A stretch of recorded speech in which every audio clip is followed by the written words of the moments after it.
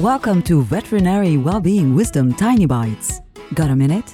Get a tiny bite of well-being wisdom that'll help you thrive. Here's your host, citizen scientist in neurology, neuroplasticity, and positive psychology, and program director for the Center for Workplace Happiness, Sandy Weaver. I know something you don't know.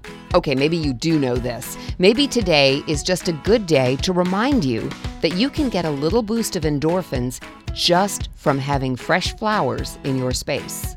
It's a feng shui principle. It's also based in science. Buying yourself fresh flowers every week and putting them where you can see them will make you smile.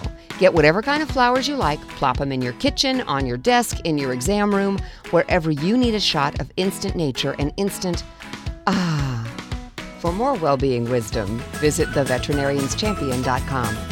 I'm Sandy Weaver.